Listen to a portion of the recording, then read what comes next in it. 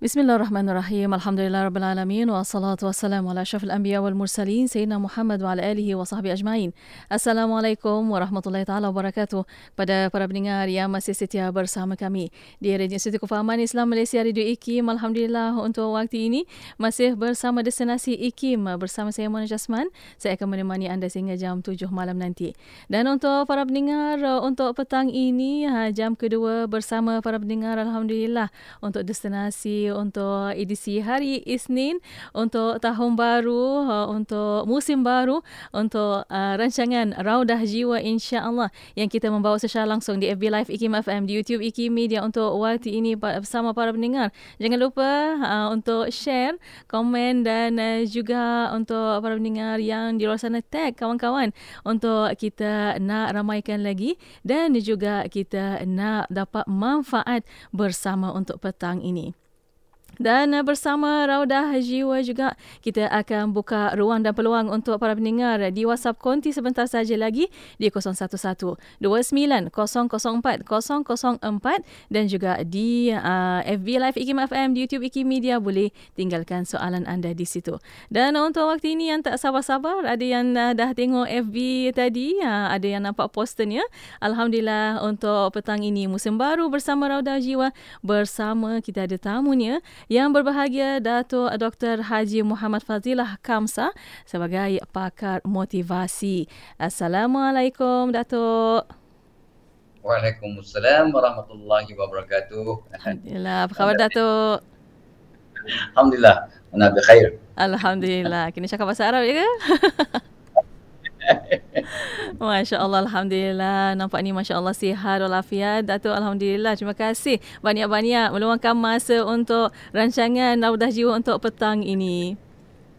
Terima kasih kepada Radio IKIM yang sudi jemput Tuan Abah ya. Tuan Abah rasa terkesima dan teruja ya. Untuk dapat sama-sama nak mendengar Radio IKIM. Iya, alhamdulillah.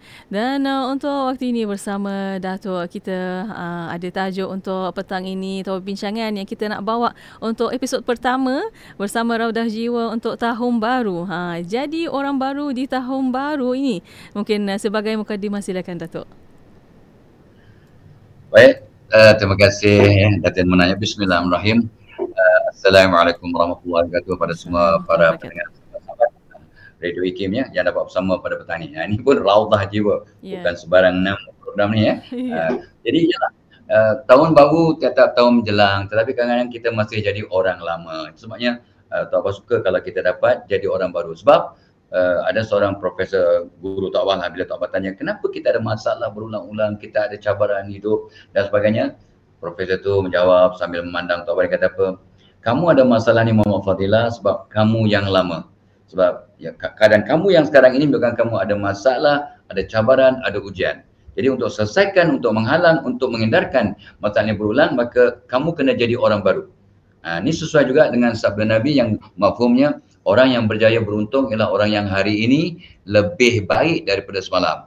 Jadi kita sebenarnya disuruh oleh Nabi untuk tiap-tiap pagi jadi orang baru. Ada benda baru yang kita buat to make sure hari ini baik sikit daripada semalam. Itu sebabnya Tok Abah terpanggil untuk bincang topik ini, sebab kita pun dalam tahun baru 2 Januari, jadi mudah-mudahan masih relevan. Dan ramai yang Tok Abah jumpa ni, Abang Mona ya, dia kata apa tau? Dia kata saya tak ada azam tahun baru lah. Saya ikut flow. I go with the flow. Dan Tok Abah jawab, well itu menarik, tapi sebenarnya kalau kita tak ada azam, tak ada niat, tak ada matlamat, ibarat naik taksi, naik grab car, naik bas, tapi bila konduktor atau driver tanya nak ke mana ni cik? Saya tak kisah, jalan je lah, jalan je. Jadi kalau kita naik taksi, nak ke mana ni cik? Jalan lah, jalan. Jadi orang tu pun tak tahu nak jalan ke mana. Jadi orang yang tak ada azam, tak ada matlamat, maka seolah orang yang naik kenderaan tanpa destinasi. Jadi kita kena pasang azam, dan ini sebenarnya Tok Abah selalu pesan pada anak-anak Tok Abah sendiri dan semua orang. Dia kata untuk bahagia, orang putih kata untuk bahagia, we must have something to do, someone to love, something to look forward. Jadi kita kena ada benda yang untuk kita lakukan, kerjaya, aktiviti, kegiatan yang kita, itu satu, dan ada orang yang kita kasihi. keluarga kita, mak bapa, adik-beradik, pasangan dan juga sayang agama, sayang negara dan inilah something to look forward.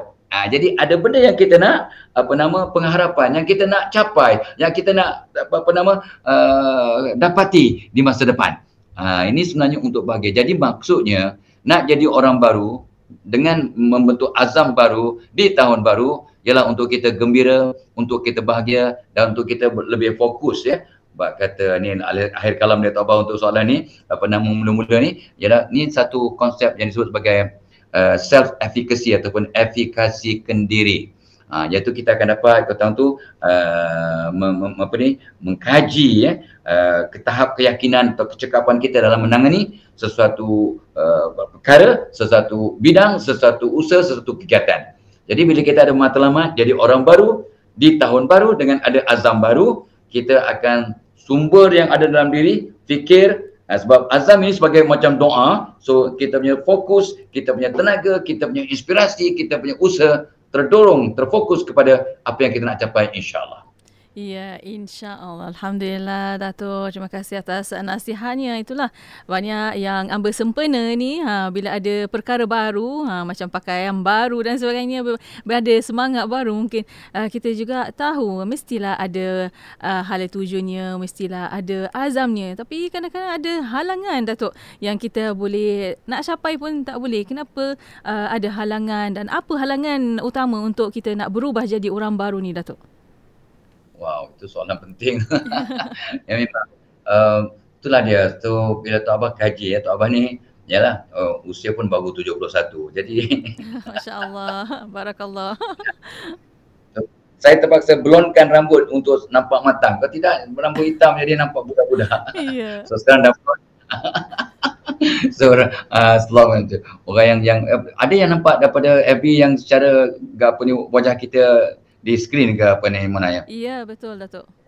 Di FB dan YouTube.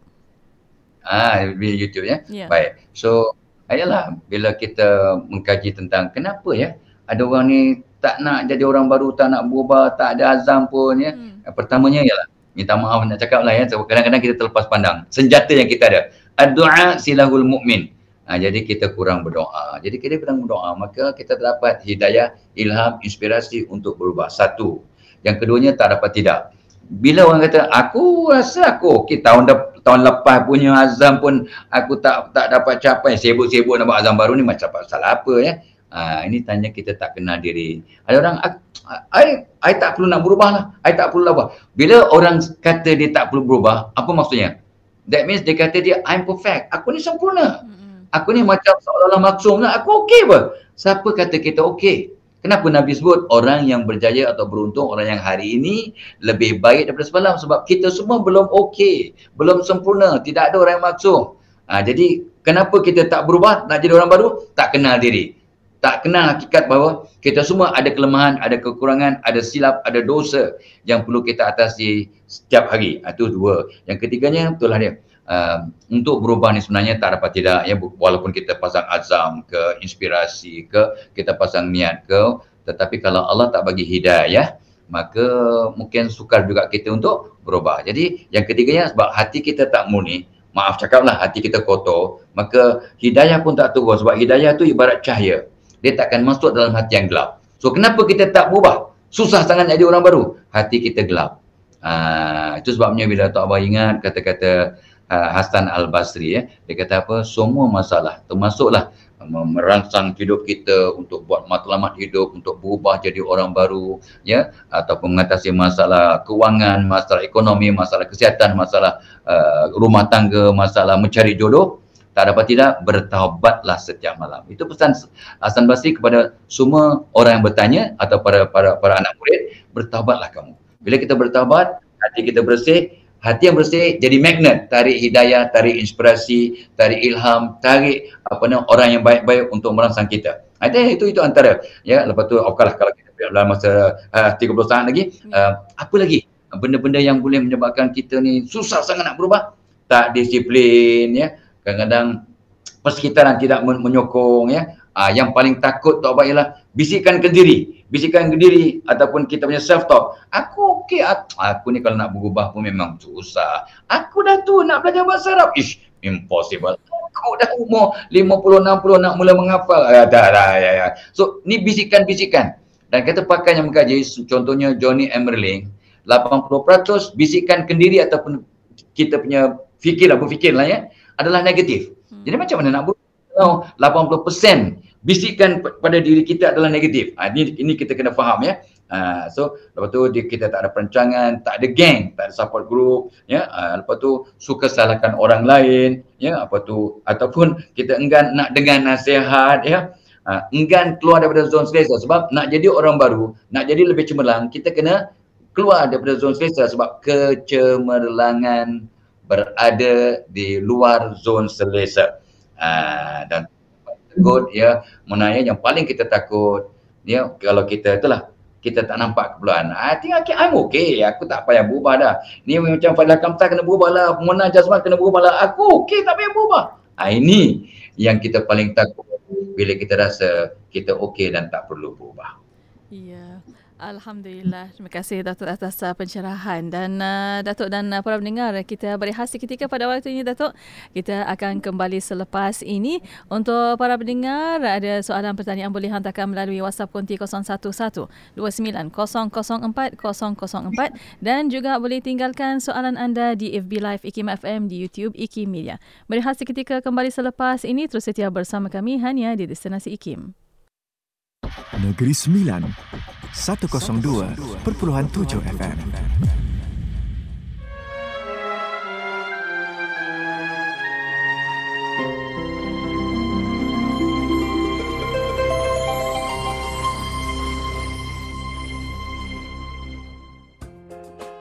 Sidi Al-Utbi adalah seorang guru kepada Al-Imam Asy-Syafi'i radhiyallahu anhuma. Dikisahkan riwayat dari beliau. Pada satu hari, aku sedang duduk di sisi makam junjungan Nabi SAW. Lalu datanglah seorang lelaki Arab dari desa, mengucap salam di sisi makam baginda dengan katanya, Assalamualaikum ya Rasulullah. Salam ke atasmu ya Rasulullah. Hamba telah mendengar firman Allah dalam Al-Quran, Walau annahum idzalamu anfusahum ja'uka fastaghfarullaha wastaghfara lahumur rasul lawajadullaha tawwabar rahima. Dan kalaulah mereka ketika menginaya diri mereka sendiri datang kepadamu wahai Muhammad, lalu memohon ampun kepada Allah, dan Rasulullah juga memohon ampun untuk mereka, tentulah mereka mendapati Allah Maha menerima taubat lagi Maha mengasihani. Maka inilah hamba datang kepadamu ya Rasulullah, memohon ampunan terhadap dosaku dan meminta syafaatmu kepada Tuhanku. Kemudian si Arab desa melafazkan 2 bait syair.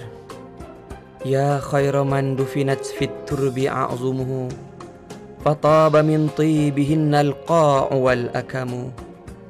Nafsil fida'u liqabrin anta sakinuhu fihi al-afafu wa fihi al-judu wal karamu. Duhai junjungan termulia yang bersemadi di bumi akan tubuhnya, lalu semerbaklah keharuman lembah dan bukit kerananya. Jiwaku jadi tebusan kepada kubur yang engkau menghuninya. Padanya ada pribadi suci yang pemurah lagi mulia. Sidi Al-Utbi seterusnya berkata, sesudah itu aku rasa mengantuk lalu tertidur. Maka bermimpilah aku bertemu junjungan Nabi SAW. Baginda bersabda kepadaku, Ya Utbi, dapatkanlah si Arab desa itu dan kabarkanlah berita gembira kepadanya bahwa Allah telah mengampuninya. Petikan tadi telah disunting dari kitab Majmu' Syarhil Muhadzab karya Al-Imam An-Nawawi radhiyallahu anhu.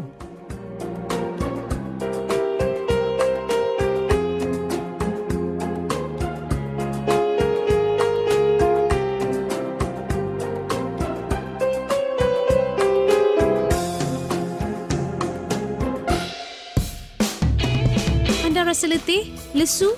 Tahukah anda, hidup yang sihat dan aktif dapat mengurangkan tekanan serta membantu menangani sebarang masalah dengan lebih baik. ramai mengelak melakukan senaman disebabkan kekangan waktu serta kesibukan di pejabat, sekaligus memberi alasan paling mudah untuk tidak bersenam. Jangan beri alasan, anda sebenarnya boleh lakukannya. Sebagai permulaan, buat aktiviti ringan seperti berjalan di kawasan perumahan selama 10 hingga 15 minit setiap pagi, dan apabila stamina bertambah, lanjutkan tempoh senaman kepada 20 hingga 30 minit sehari. Malah hanya dengan barang yang sedia ada di rumah, semua orang boleh bersenam. Contohnya, botol air yang diisi penuh dan dijadikan sebagai pemberat untuk membentuk otot tangan. Jadi, tiada alasan lagi. Mulakan gaya hidup sihat dan ceria hari ini. Nak dengar rancangan santapan jiwa untuk kehidupan? Semuanya ada di IKIM. Inspirasi Inforia Islami. Bismillah, alhamdulillah, wassalatu wassalamu ala rasulillah. Alhamdulillah masih bersama destinasi IKIM pada waktu ini. Untuk rancangan Raudah Jiwa, alhamdulillah masih bersama untuk siaran di musim baru Raudah Jiwa untuk tahun ini bersama yang berbahagia Datuk Dr. Haji Muhammad Fazilah Kamsah, pakar motivasi pada petang ini. Dan Datuk masih bersama di FB Live IKIM FM, di YouTube IKIM Media bersama anda. Dan untuk para pendengar, kita buka ruang dan peluang untuk para pendengar boleh hantarkan soalan pertanyaan di WhatsApp konti 01129004 untuk waktu ini. Untuk para pendengar juga boleh tinggalkan di FB Live IKIM FM, di YouTube IKIM Media. Dan untuk petang ini masih bersama Datuk. Untuk Datuk, kita nak tahu lebih lanjut tentang bagaimana kita selepas halangan yang kita hadapi ini, kita boleh juga nak berubah menjadi baik. Dan ramai para pendengar di komen di FB IKIM FM menitipkan semua learning point yang Datuk sebutkan tadi. Alhamdulillah, terima kasih kepada para pendengar. Dan untuk waktu ini bersama Datuk kita sambung kembali. Bagaimana kita nak merubah jadi orang baik ini, Datuk, untuk tahun baru? Silakan. Allahumma salli ala Muhammad. Ini pun soalan cepumah lah, yang memang bagaimana jadi orang cakap kena berubah lah, kena buat hidung baru. Soalannya dua persoalan yang awal, apa nak diubah, cara nak diubah, lepas tu bagaimana nak mengekalkan perubahan lah. So bila soalan pertama tu, sebenarnya apa kita nak ubah? Untuk jadi orang baru, tang mana kita nak ubah? Yang pertama tak dapat tidak ya. Kalau orang barat dia kata it is all in the mind. Jadi kita suruh berubah cara berfikir, sikap. Sebab mereka yakin semuanya berpusat di minda. Tapi kita orang Islam, orang Timur, ya kita kata no, everything begins from the heart. Ya, setekul daging tu kalau bersih, satu badan akan jadi hebat. Jadi kita kena fokus pada hati. Jadi langkah pertama ataupun aspek pertama yang kita nak ubah jadi orang baru, betulkan hati, satu. Yang kedua, betulkan fikir. Tapi jangan takut. Bila hati dah betul, sebab hati mengawal fikiran dan fikiran mengawal tindakan. So apa yang kita nak betulkan untuk jadi orang baru ialah betulkan hati, betulkan fikir, luruskan fikir, positifkan fikir. Lepas tu barulah betulkan setiap tindakan. Betulkan setiap tindakan kita. Dan yakin ya, kalau kita ikut sunnah, setiap tindakan kita masih ada ruang. Ya, banyak ruang untuk diperbaiki. Contohnya lah bila Tok Abah buat kajian ya, tentang tidur je lah. Ya, berapa orang yang tidur ikut sunnah yang betul lah, yang saintifik, yang sangat baik, ya, iaitu tidur mengiring ke kanan. So Tabah dapati di Malaysia lebih kurang 30% orang Malaysia yang tidur mengiring ke kanan. Majority lebih kurang 50-60% tidur terlentang. Ramailah. Adalah sikit yang tidur ke kiri, mengiring ke kiri, dan a few meniarap. Padahal minta maaf ya, ini pun satu ilmu ya. Kata orang tu tengok cek satu perkara yang kita kena ingat bahawa sebenarnya tidur meniarap ni tidur meniarap ni pun sebenarnya amalan syaitan.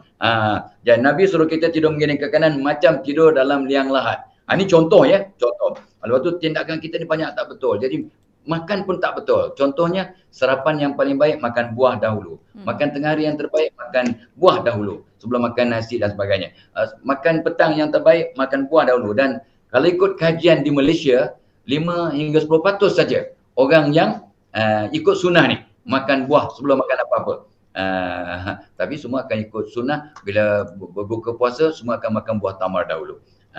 So itulah ya, kita kena betulkan tindakan, kita kena betulkan ilmu kita kena betulkan cara kita berhubung, berkomunikasi dengan orang lain. Of course, ada orang sibuk nak betulkan, nak berubah jadi orang baru segi ekonomi, nak tambah pendapatan ke, nak lebih berjimat ke, nak whatever lain. Okey, jadi bagaimana kita nak menjayakan kaedah untuk jadi orang baru melalui azam tahun baru dan sebagainya. Of course, oleh kerana kita dah sebut tadi, antara punca kita tak berubah sebab kurang berdoa, maka solusinya ialah banyak berdoa. Dan ramai kita ni kadang dia rasa malu nak doa, aku ni banyak dosa, aku tak nak doa lah, aku malu lah. Padahal Allah sangat mendambakan kita berdoa dan minta. Orang yang banyak meminta ni Allah paling sayang. Kita minta ke orang, selalu orang menyampah. Tapi kalau kita minta ke Allah, maka Allah akan berkenan. Qala rabbukum ud'uni astajib lakum. Jadi pertamanya, untuk jadi orang baru, nak melalui azam tahun baru, kita doa banyak-banyak, nombor satu. Nombor dua, kata Sarjana Barat, don't reinvent the wheel. Artinya benda yang dah okey, tak payah nak start daripada scratch, daripada kosong. Ikut jejak langkah orang yang sudah berjaya. Jangan memulakan satu benda yang benda tu memang dah terbukti nyata boleh berjaya, ikut. Ikut jejak langkah. Sebenarnya kita disuruh solat pun, solat cara Nabi, jangan susah payah, ikut cara Nabi, ikut contohnya. Jadi kita ikut jejak langkah orang yang sudah berjaya. Itu insyaAllah kita akan mencapai kejayaan. Tapi ingat, walaupun Tok Abah pesan ikut jejak langkah orang berjaya, tapi jangan sesekali bandingkan diri kita dengan orang yang sudah berjaya.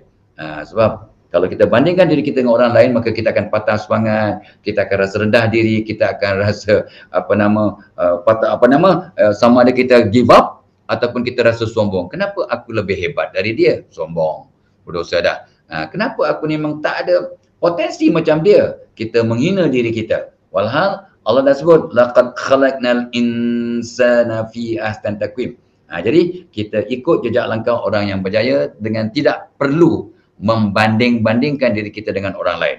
Dua. Yang ketiganya yang Tok Abah selalu pesan ialah untuk kita berjaya, kita kena dapat sokongan padu daripada orang terdekat.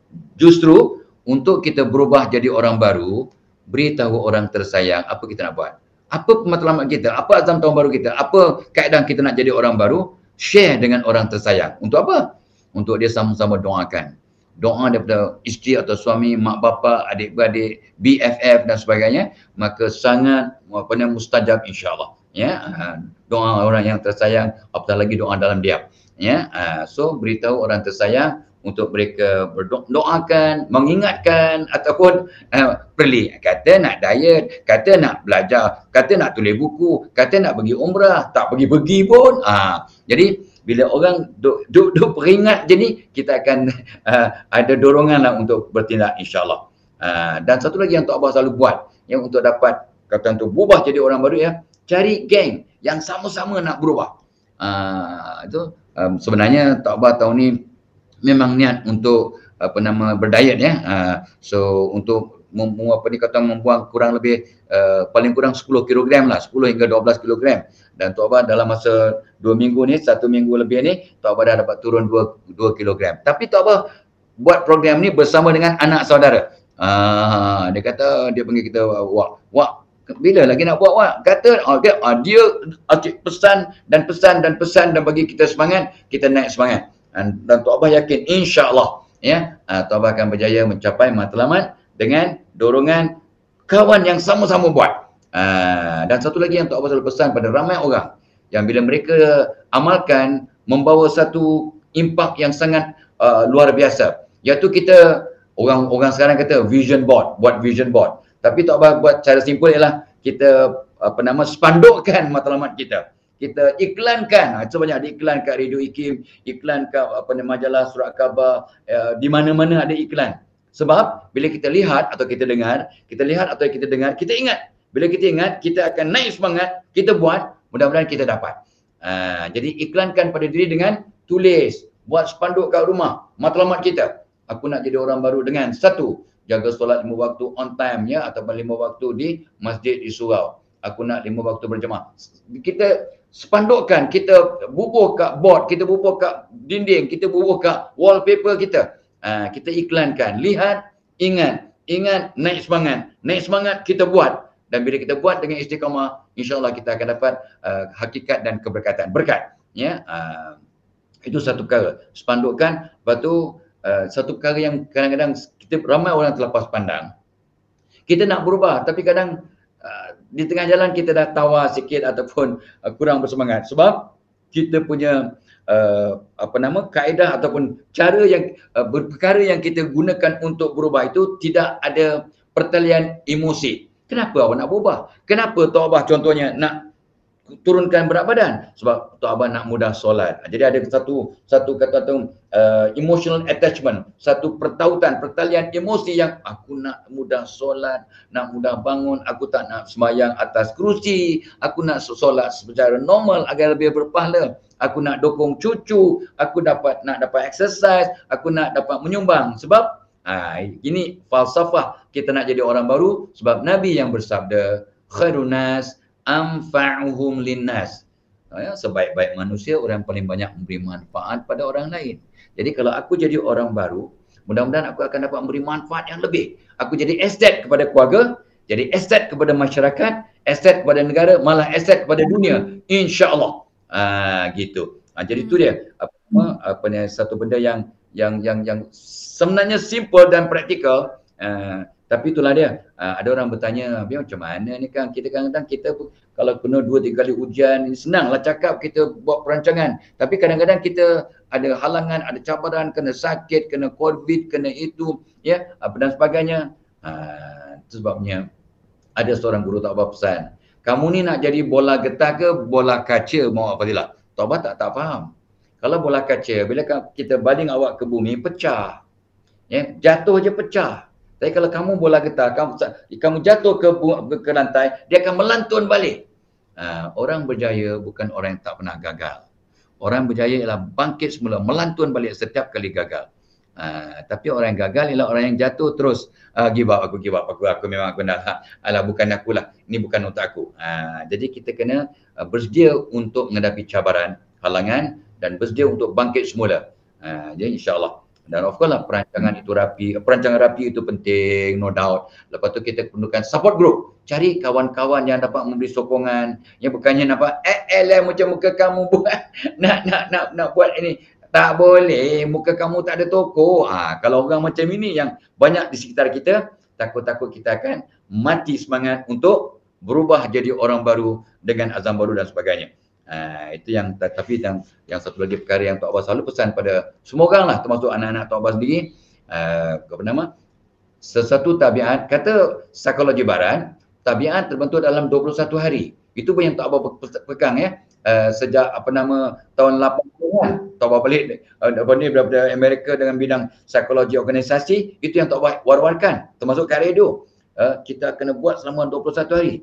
Tapi bila Tok Abah kaji balik, tak berapa tepat lah ya. Sebab banyak perkara yang selepas 21 hari pun masih tak dapat jadi tabiat. Rupanya bila jumpa hadis ya, dan bila nampak realitinya, rupanya it takes 40 days to form a new habit. Dia perlukan 40 hari. Ya, dan sepotong hadis contoh yang Tok Abah jumpa, dia kata barang siapa yang taat dengan Allah selama 40 hari melalui tindak tanduk dengan penuh ihsan dan ihtisaban, ya, maka akan terbentuk hikmah dalam dirinya melalui lidahnya. So rupanya it takes 40 days. Ya, it takes 40 days untuk kita kena lakukan selama 40 hari untuk kekal, untuk istiqamah, untuk terus maju ke depan insya-Allah. Ya, Alhamdulillah, insya-Allah. Terima kasih Dato' banyak tips dan pengkongsian bersama Dato' untuk petang ini. Beberapa soalan yang kita dapat di FB Live IKIM FM, di YouTube IKIM Media dan di WhatsApp konti 0112900404. Ada beberapa soalan ni. Ada soalan Dato' katanya, adakah orang zon selesa banyak senang lengan contoh orang tangguh buat kebaikan, ibadah dan bangun lambat dan sebagainya. Itulah antara soalan yang kita dapat untuk petang ini. Dan untuk waktu ini kita akan berehat sekali lagi Datuk. Kita akan kembali selepas ini untuk anda terus setia bersama kami hanya di Destinasi IKIM.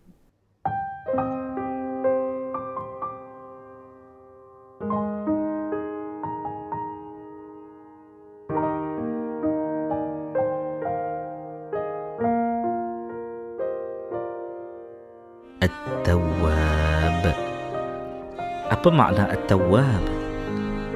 At-Tawwab artinya yang maha menerima taubat. Kita ini pentaubat. Dia maha menerima. Orang yang senantiasa bersedia menerima tetamu tentu akan selalu mempelawa tetamunya datang. Hal yang sama lebih hebat pada Allah, kerana dia sentiasa menanti saat kita memohon, "Ya Allah, aku bertaubat padamu." Ketika itulah dia berkata, "Akulah yang namanya At-Tawwab."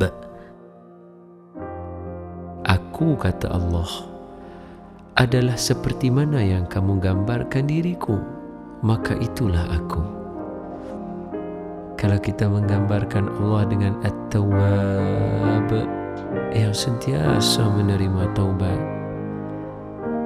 insya-Allah Allah akan pandang kita dengan wajah yang sentiasa meredai atas kita.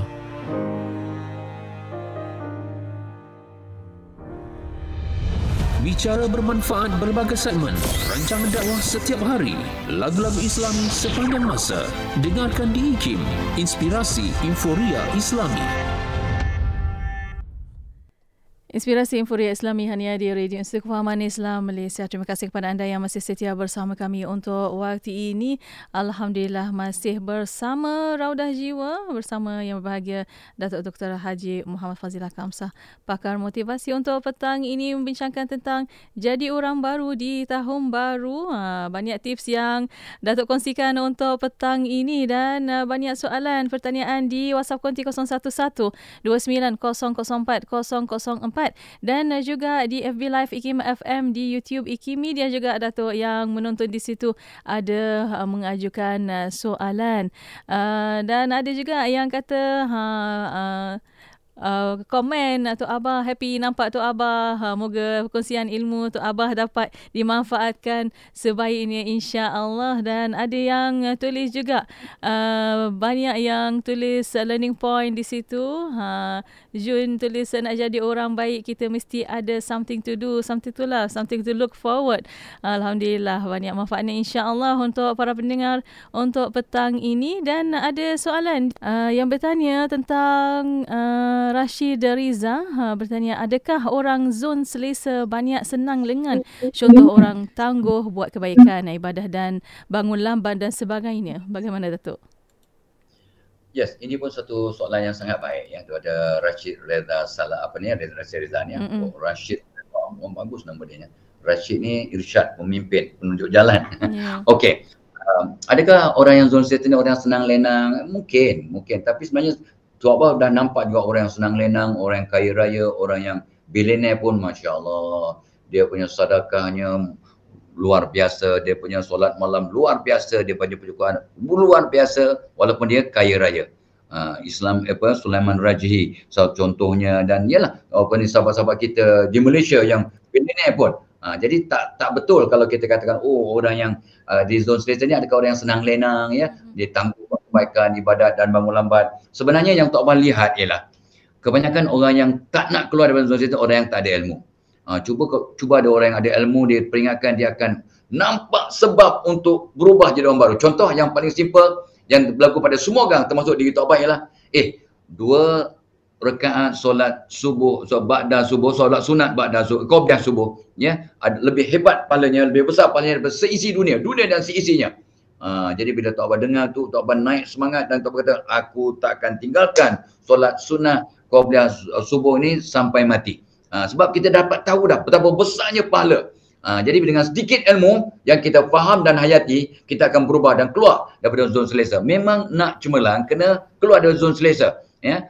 Ingat, senang ke nak tahajud tiap malam? Susah. Ingat, senang ke nak duha tiap hari 2, 4, 6 rakaat? Susah. Senang ke nak puasa Isnin Khamis tiap-tiap minggu? Susah. Jadi kita kena ada ilmu betapa besarnya fadilat, apa kebaikan, apa dia punya ramifikasi kepada perbuatan itu, maka kita akan berubah. Itu satu ya, soalan untuk Rashid Riza. So kena ada ilmu dan kena ada kawan, kena ada dorongan. Soalan kedua yang Tok Abah nampak tadi tu ya, kata kat sini kata dia Nur, ya kata Mona ya. Ya, ada soalan di WhatsApp dari Nur, katanya bila tahun baru semua ada azam baru, saya pun ada azam baru. Tok Abah kata kena keluar dari zon selesa. Saya cuba kuatkan hati dan syekal keluar dari zon selesa itu. Tetapi jika tak ada sokongan orang terdekat, terasa macam tak mampu. Bagaimana Datuk? Ada pandangan? Bagus, soalan yang sangat bagus. Ini realiti. Ini benda yang benar-benar praktikal dan berlaku. Ramai orang patah semangat sebab tidak dapat sokongan daripada orang sekitar. Yang baiklah kawan dapat BFF kata, kau lah muka kau nak jadi baik. Aku dah kenal kau sejak lahir. Kau tak susah nak jadi baik. Macam kau nak belajar bahasa Arab, jangan haraplah muka Jawa. Macam ini punya kawan. Allahumma salli ala Muhammad. Ya, itu yang Dr. Awad dapat ya. Tapi pesan guru-guru kita, para ulama ya, para sarjana pesan kat kita. Bila kita berubah, ni dengar ya, semua orang lah, bukan Nur saja ya. Bila kita berubah, dengan izin Allah ya, Allah akan ubah semua orang di sekitar kita selaras ataupun seiring dengan perubahan kita. Sebab bila kita berubah, maka persekitaran tu sudah tidak seimbang. Kita sudah berubah bertambah hebat. Ya, maka tak seimbang, maka orang lain rasa ketinggalan. Allah akan ubah mereka. Dengan syarat kita gigih, kita istiqamah. Satu, jangan takut kita berubah. Sebab kata Jalaluddin Ar-Rumi, semalam aku orang yang pandai, aku nak mengubah dunia, nak mengubah kawan, nak mengubah orang lain, nak mengubah macam-macam lah. Hari ini aku nak jadi orang yang bijaksana, aku nak ubah diriku sendiri. Jadi dia nak jadi orang bijaksana, dia ubah diri dia. Bila dia berubah dengan istiqamah, Allah ubah yang di sekitar. Satu. Yang keduanya, kenapa pula orang sekitar ni kadang-kadang tak sokong, macam kita tak mampulah nak buat. Sebab kata Nur tadi, Tok Abah setuju. So apa nak buat? Bila kita berubah, apa kata kita doakan? Ya, masa kita sembahyang malam, sembahyang taubat ke, dalam sujud takhir kita doakan, ya Allah, ramai jiranku yang mesej tak buat begini. Jadi aku kadang rasa patah semangat juga. Ya, tolong ubah sama semua jiranku ya Allah. Ya, keluargaku juga ramai yang tak nak sembahyang malam ya Allah ya. Dan contohnya lah ya. So bila kita doakan orang lain dalam diam, kita tahu antara doa yang sangat mustajab ialah doa seorang yang mendoakan kawannya, jirannya dalam diam. Apatah lagi doa waktu tahajud, apatah lagi doa waktu sujud, apatah lagi doa waktu melakukan sedekah waktu subuh, sedekah subuh. Doa yang sangat mustajab. Jadi di samping kita berubah, keluar daripada zon selesa, kita doakan orang sekitar kita untuk Allah sama-sama ubah mereka. Dan doa sahabat dalam diam makbul. Doa orang yang berpuasa makbul. Doa orang yang sedang sujud itu makbul. Doa orang yang sedang sedekah subuh makbul. Jadi kita ambil kesempatan doa itu untuk merangsang ya orang yang jadi batu penghalang tu, ya, yang tak beri sokongan tu. Jadi kita doakan mereka untuk sama-sama dan kita perlahan-lahan didik mereka, ya, ajak mereka secara paling hikmah. Mudah-mudahan kita tidak akan gagal. Ya. So kenapa Tok Abah suka cakap pada orang ni untuk jadi orang baru? Sebab bila Tok Abah bercakap, telinga Tok Abah paling dekat dengan mulut Tok Abah. Jadi Tok Abah akan tergerak dan rasa malu kalau tak berubah. Seperti yang Tok Abah cakap. So, jom kita sama-sama hebatkan, ajak orang lain untuk berubah agar kita dapat kekuatan untuk terus berubah jadi orang baru dan ambil tahun baru ini sebagai titik pencetus perubahan. Masya Allah, Alhamdulillah. Itulah banyak tips yang kita dapat untuk petang ini. Masya Allah, itu kira kesimpulan untuk waktu ini. Saya berterima kasih banyak-banyak kepada Datuk Fazilah Kamsah. Banyak lagi kongsian insya-Allah di episod akan datang. Soalan banyak juga Datuk, kita akan bawa ke episod akan datang insya-Allah. InsyaAllah. Di akhirnya, terima kasih banyak-banyak Datuk. Insya-Allah jumpa lagi. Assalamualaikum. Waalaikumsalam warahmatullahi wabarakatuh. Dan untuk para pendengar, terima kasih juga kepada anda dan untuk anda terus setia bersama kami di Destinasi IKIM, Inspirasi Inforia Islami.